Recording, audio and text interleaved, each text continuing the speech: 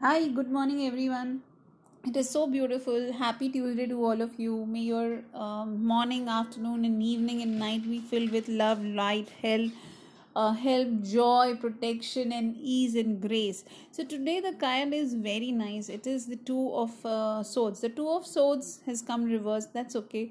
That means the clutter mind, is now getting clear off. The foggy mind is now getting clear off. You have learned lot of lessons of life. Now you want to move ahead in life. And then the Knight of Wands. The Knight of Wands is so beautiful. It is the horse which is now galloping. It's ready to take a move. It's ready to take the action. It is ready to take saying yes to life is the main idea about the Knight of Wands. And he has all the armors, he has all the charms. I can see the face which is full of life. I can see the Wands which is full of growth. It is full of ideas. It is full of way of life which he needs to go.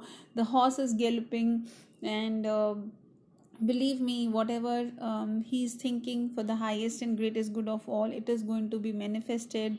And his inner self is now guided by his higher self. And the mind which has been cleared is basically the higher self wants certain things to be done.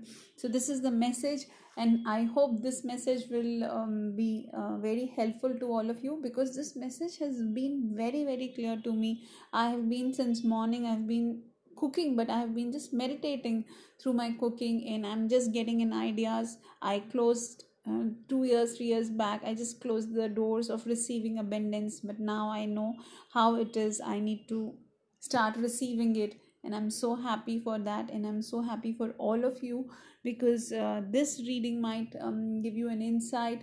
And maybe you will also open the door of abundance for your own self. The more you will open, the more it will come.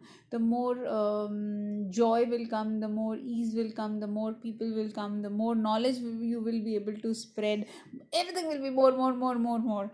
So in India, more is basically a peacock, but it's okay. And peacock, if I connect it, it's your third eye. So wow, what a beautiful idea which has come.